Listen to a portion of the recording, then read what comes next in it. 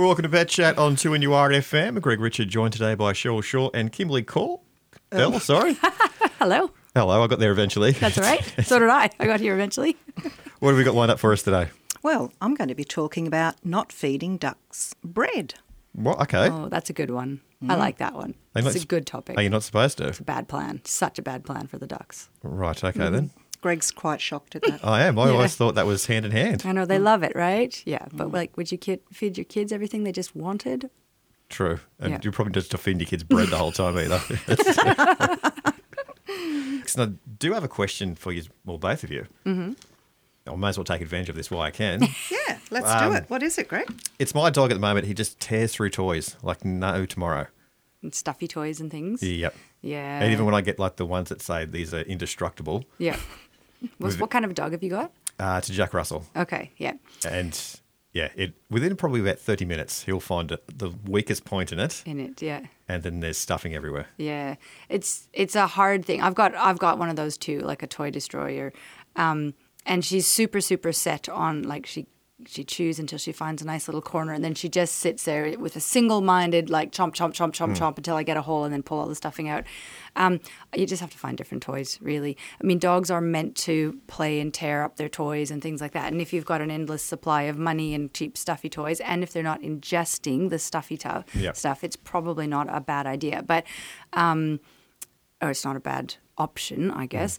But the reality is it's messy, and there is a risk that they can ingest a bunch of the fabric, and that's not super good for them.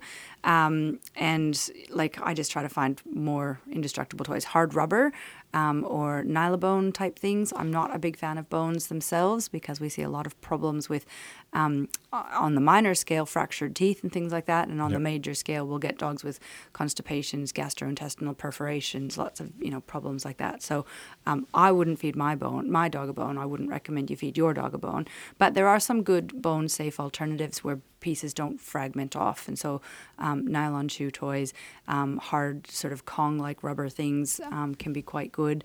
I don't know, I've got a rope toy at the moment that my dog's going through, but she still manages to pull out the little fabric, and I don't think that that's super awesome, but at least it lasts longer than 30 seconds. The rope toys do last longer. They do, yeah. They're equally messy, I find. Yeah. Once But the they strings- also do pose a bit of a problem if they are able to get those strings out and then they ingest they're those. ingesting them, yeah. So you do need to make sure if they're playing with the rope toys that they're not sort of all fraying and they're ingesting those. And sometimes too you'll find dogs with the Kongs, they don't want to play with it unless you've really not just given it and left it there. If you can smear some peanut butter on it or put something on it that they want to go and chew that can sometimes encourage them, because I know my dogs would never entertain a Kong whatsoever. They're quite calm with their toys. They just sort of often just lay on the toy rather than chew it. But every dog's different. But making sure that you're interacting with the dog and getting them to start playing with that Kong can be a way around it, because sometimes you give them the Kong and they just sort of go, oh no, I'm not interested in that. And but a lot of dogs too are going for the squeaky things that are inside the toys. Once they get them out, they're usually quite happy. You can stitch the toy back up again and there you go. Well, that's the problem, is you don't want them to swallow the squeaky thing as well, because then they're going to be squeaking every time they bark, or is that just another myth? Yeah, that's funny. I don't know. Lately I'm having good luck with sort of rubber bone-shaped toys, but they're sort of like a firm rubber. Yep. And Finny seems to like to chew and mung on them. She's not pulling pieces off, but they're not actually like a Kong where you stuff something into them. But she's quite an interactive player. She really is quite interactive with her toys. She'll, over the course of an evening, go back and forth to her toy box about 6 times, each time pulling something else out, and it gets somewhere between 10 and 20 minutes worth of, time. And then she's like, oh, what's the next toy? Let's go to the next toy. So, yeah, I think it is just finding something that your dog will, A, engage with, and B, that's sort of tough enough for them. And, as long as you can, supervise them. I guess it's always really about supervising. If you're starting to see bits of cloth and fragments of, stuffy stuff, fluffy stuff coming through the poop, that's always a good hint that she's, they're ingesting it and probably time to get rid of that toy, find something else. Righto. So, I usually get to it before. Gets as soon as I see stuffing yeah. everywhere, it's like, all right, well, that's all picked up and yeah, that's gone. And some dogs, they just are really enjoying the pulling things apart and shredding it, right? Yeah. So like my lounge room is frequently full of fluff. You can vacuum and come back 10 minutes later, and it's like, where does the fluff coming from still? But yeah, you just have to watch them and supervise and things. And I think looking for something, your dog's obviously looking for an outlet to, interacting with toys is great, but she's obviously looking for an outlet to, burn off some energy. Yeah. So sometimes giving them the toy after they've been for a nice walk, sometimes that can be, almost a calming activity. It's like, oh, I've had some exercise. Now I'm just going to sit here and chew on one of these bones or kongs or something like that. Okay, right, yeah. And if they're not chewing on that, they'll be chewing on your lounge. So you need to make sure that your dog has things to chew. Otherwise, it'll become destructive behaviour on your furniture. It's only chewed on the lounge once, I can tell you that. Okay, good. Keep those toys up, Greg. Yeah. He got a very loud yell coming his way after the chewing on the lounge, but he's never been on it. Well, he still goes on there, but... Not chewing. He's not chewing anymore. Yeah. No, but other than that, it's good. So hard toys. That's the way to go. Yes. Yeah. Firmer toys, something that's a bit more robust. All right, cheers. Thanks. No worries. I'll try and pick some up. It's Pet Chat on 2NURFM. And Cheryl, you mentioned about this myth that I'm going to say. A myth? Well, that we shouldn't feed bread to ducks. That's right. Look, Mary Poppins has got a lot to answer for. That tuppence, feed the birds, tuppence a bag. For ducks and other wild birds, bread is one of the worst things you could possibly be giving them. It's full of carbohydrates. It makes them fat. It's got no nutritional value whatsoever. It's like feeding junk food to them, and we don't want to go doing that. The other thing is that we've got to remember that if we are feeding birds, they're going to become reliant on us to feed them. And so they'll then become lazy. They'll forget how to forage for food themselves, because if something's always being provided, it's just going to make it so easy for that bird just to come along and get some handouts and then go off and, have a full tummy. But unfortunately, when we're feeding bread to birds, one of the problems that we have is that they're getting no really good nutrition from that. So the problem is, if we've got young birds that are being fed the bread, they don't develop normally. And so some things happen to them that is going to be at their detriment. So instead of them forming nice legs and nice wings, they actually become a problem for them because they don't develop normally. And then if they don't develop their wings normally, they can't fly. And Kimberley, this is a really big problem with the angel wing syndrome. Yeah, so angel wing is basically a syndrome where, and it's usually because they're being given a high energy diet, higher than what they require, and it actually causes almost like a forced speeding up of the growth of the long bones of the wings and the feather development. And because things become very heavy and the supporting structures, the ligaments and the muscles haven't sort of kept up, it actually causes the wings to sort of turn under, and you end up with the wing tips sort of I don't know how to describe it on radio, but the wing tips, instead of sitting nicely against the back, they actually turn out and they're sort of pointing backwards and out to the side. And they become fused there because the weight of the wing tips is too heavy. The muscular structures can't pull them in. So the bird's not able to pull those wings in tightly against themselves. And it happens over the course of maybe 10 or 14 days. It's really, really fast. And it's just about virtually impossible to reverse it. Once it's developed. And it does mean that the bird forevermore, the soft tissue structures basically drag the bones around, and then the bones and the joints fuse in that abnormal position. Once they're there, they're there. There's no fixing it. Yeah. And those birds they're rendered flightless, essentially. And this is the thing, they then can't get away from, predators and things, and then they succumb to being eaten by some other. Yeah. Yeah. The other thing is too, if we're feeding lots of bread, particularly in the waterways, if we're sort of, throwing bread into the water, this can create a really big eco problem as well, because then we're going to pollute the water, we're going to get algae growing there. Those algae are going to affect the other critters that are living in the water, whether it be crustaceans or fish and other algae and different sea grasses. So it's really important not to be throwing bread at the seagulls or the ducks. So this is something that a lot of people do, but it's really bad for our ecosystem.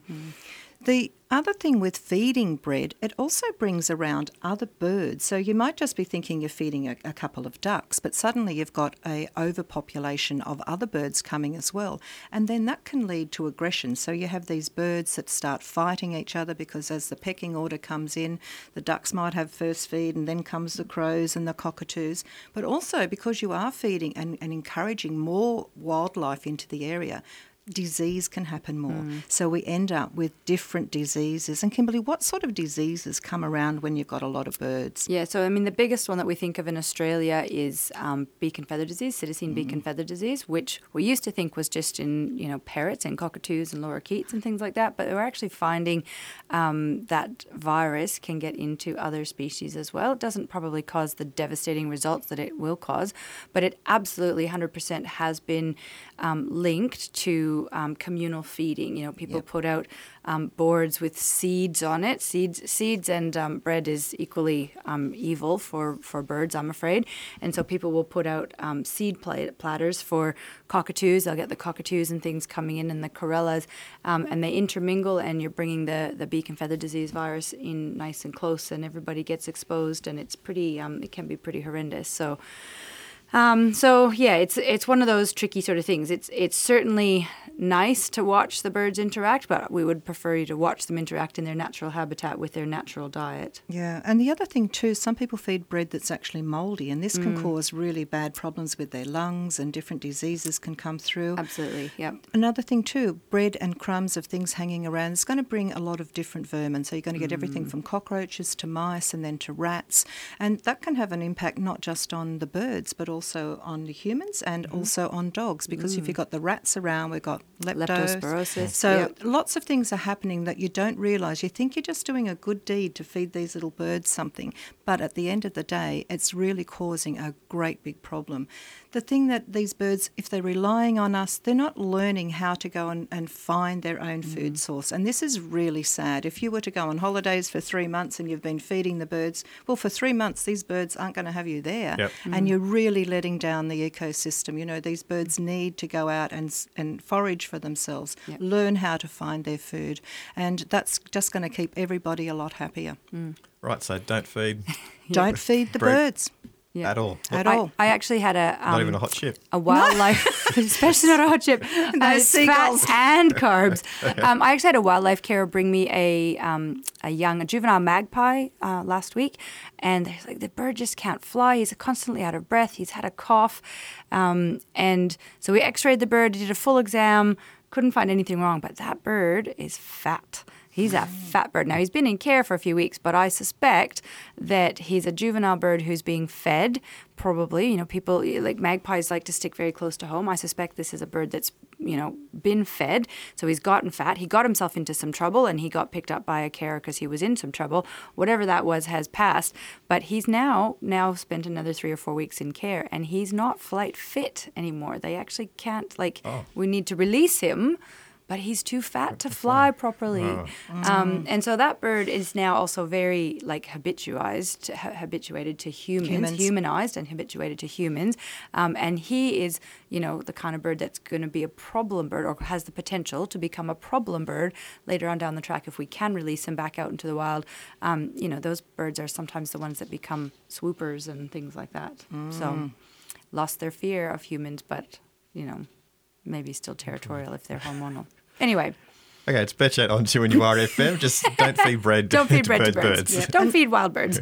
We've got Eva Lisa from Hamilton, and she's got a 17-year-old male dissect cat who yowls very loudly at night. Hello? Hi, yes. Hello. So this is something that's new that's happening with your cat? Yeah, it happened to some degree earlier, but now it's for the last 6 months, it seems to be increasing. Yeah. And it's only at night, is it? I only usually at night. Sometimes, very rarely, during the daytime. Yeah.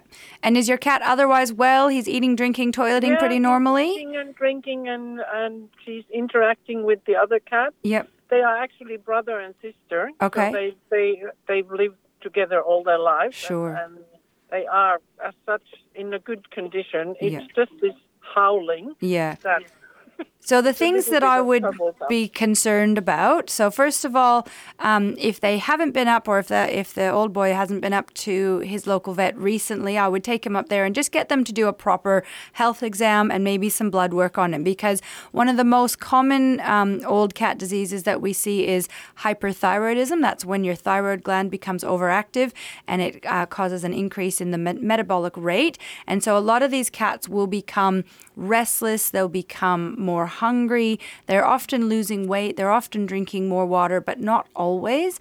And we certainly will see a high proportion of them who just become very noisy and chatty more than, what you think. More than usual. Yeah. So I would definitely have that because that's a treatable disease that can make a really significant difference. They had blood tests done in February. Okay, and yeah. they were okay. Yeah, They were okay then. Okay. Yeah, so just make sure, because sometimes it's a separate, like a little add-on test that you have to do with it. So just check with the vet that they have looked at that. And it doesn't hurt to see whether or not there's any weight loss happening between February and now. We're into June now, or July almost. No, he seems to be Great. about the same as he usually is. Yeah. So then the other sorts of things that we're thinking about is whether or not there's something else going on either in his head, although it's not as common or maybe as well documented as it is in dogs. We certainly can see sort of cognitive declines in cats as well, and sort of dementia type syndromes. And in dementia they talk about the what do they call it? Sunset syndrome or whatever. Yes, but where right. they can't, don't sleep. Interruptions to the sleep-wake pattern, basically, where they can't sleep very well at night, but they're sort of sleeping through the day and up through the night. He sleeps a lot during the day. Yeah.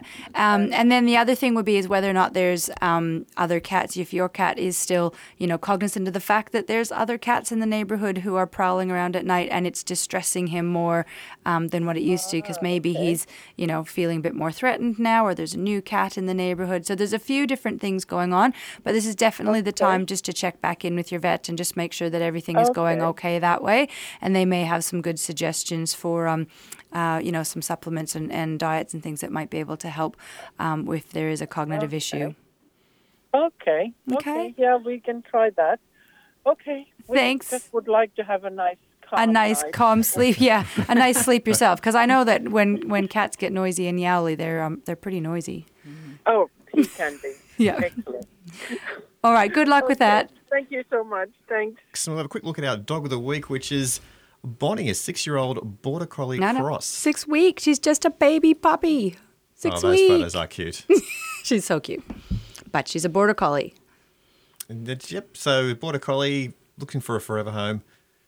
And seems to be a very friendly dog, judging by the look of it. Yeah, so, she's a Border Collie. So they're super, super intelligent dogs, plural.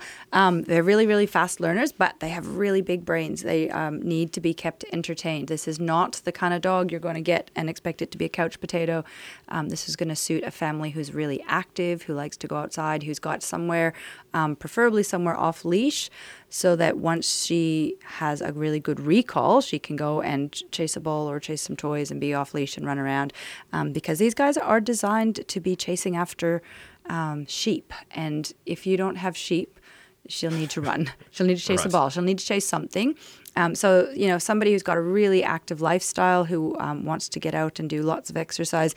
Border Collies don't do very well if they're just getting, a slow 30-minute leash walk once a day.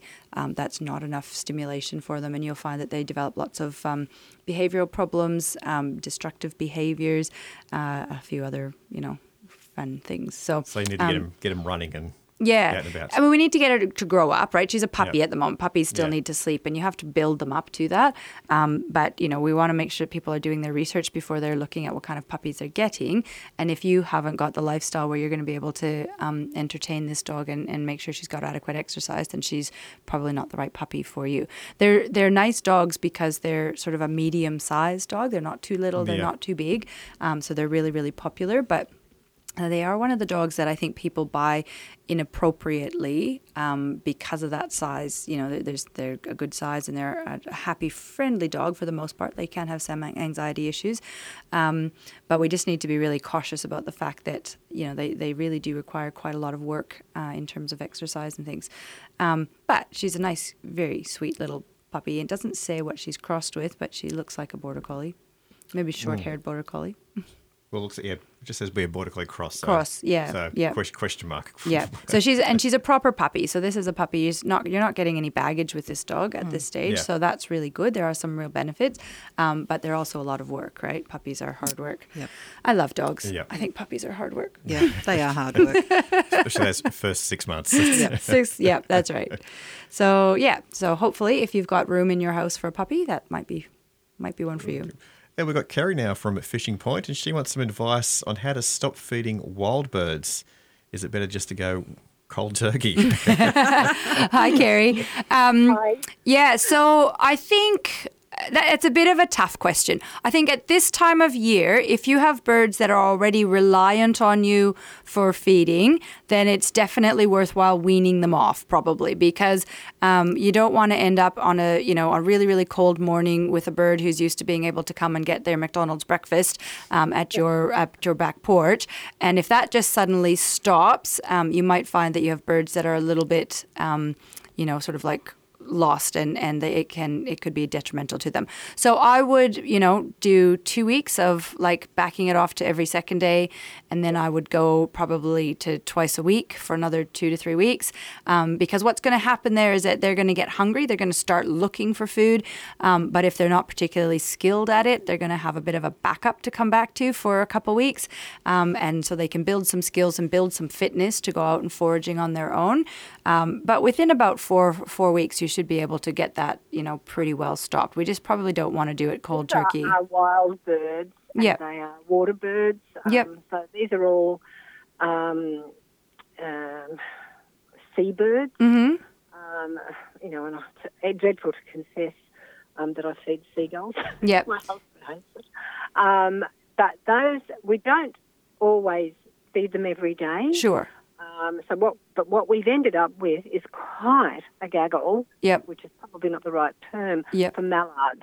Okay. Yep. So we have, and they're beautiful birds. Mm. And with those, I only buy for them, and I feed them once a day, and sometimes not even every day. Yep. Because if they don't all turn up. But at the peak season, we can end up with there could be 10 or 12 of them. Yeah. But I only buy wild bird seed that had the right combination of seed. Yeah. And I don't overfeed them. I just put a small set of little mounds around, Yep. and that's all. But I do think, because they have become accustomed to us, in Yeah. fact, they Yeah. happily mix with our cat, and they will come into the boat shed Right. if Yeah. the door's open, Yep. looking for food, and that's not good. No. The seagulls, we don't feed bread ever. The seagulls basically, they just get scraps. If you Yeah. cut up the chicken and you do that. And again, I try not to do them, and I refuse to feed any of them when there's a crowd come in. It's just Yeah. silly. Yep. Yep. And the other ones that we have, of course, you do get kookaburras who come down and say, well, how about us? You get, when the season's bad, we have a currawong that's been coming in for years.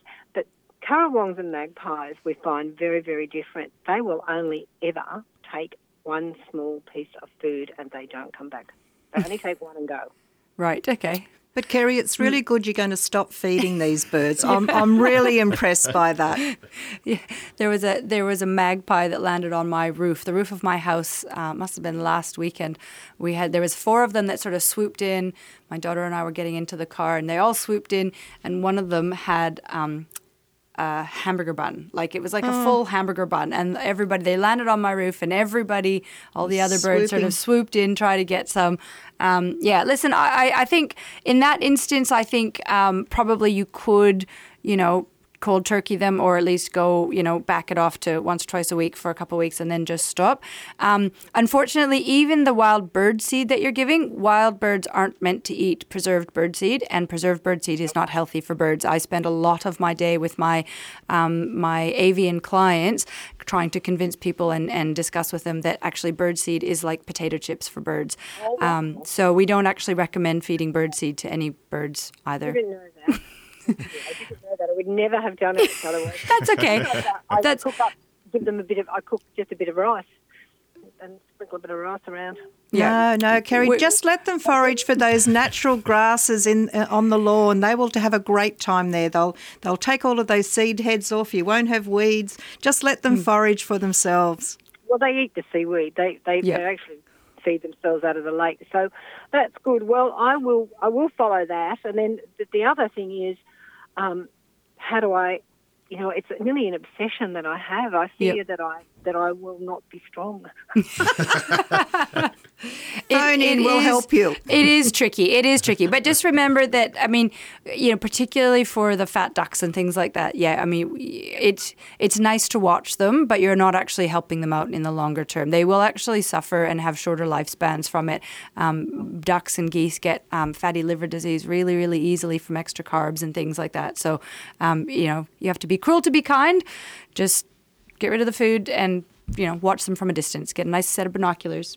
Save the money on the food and put them into a nice set of binoculars and you'll get as much enjoyment. Okay, I'm committing to this. My husband will be thrilled. Good job, Kerry. Thanks so much. No worries. Talk to you again. Cheers, Gary. Best of luck. It's Pet Chat on 2NURFM. We've got time. We've talked about our dog of the week, but we've got a cat of the week as well called Sylvester. Now, Sylvester is a super cute cat. As imagined, he is white and black. He has beautiful yellow eyes, and he is, from the description, clearly his foster care is absolutely besotted with him because the description is very flowery and lovely. But it says that he is a super friendly, happy, chilled boy. He's an indoor-only cat, which is what we would always recommend anyway. But he does walk on a harness, and he can go outside in the yard to have some outside enrichment time, which is really good. He needs a house where he's going to be inside with older kids. So if you're looking for a nice lap buddy, it sounds like he's a big purr, then have a look at Sylvester. Excellent. Pet Chat on 2NURFM. Catch us again next week. Yes. Thanks for listening to this podcast from 2NURFM at the University of Newcastle. Topics range from gardening to health, well-being, pet care and travel. You'll find them all at 2NURFM.com.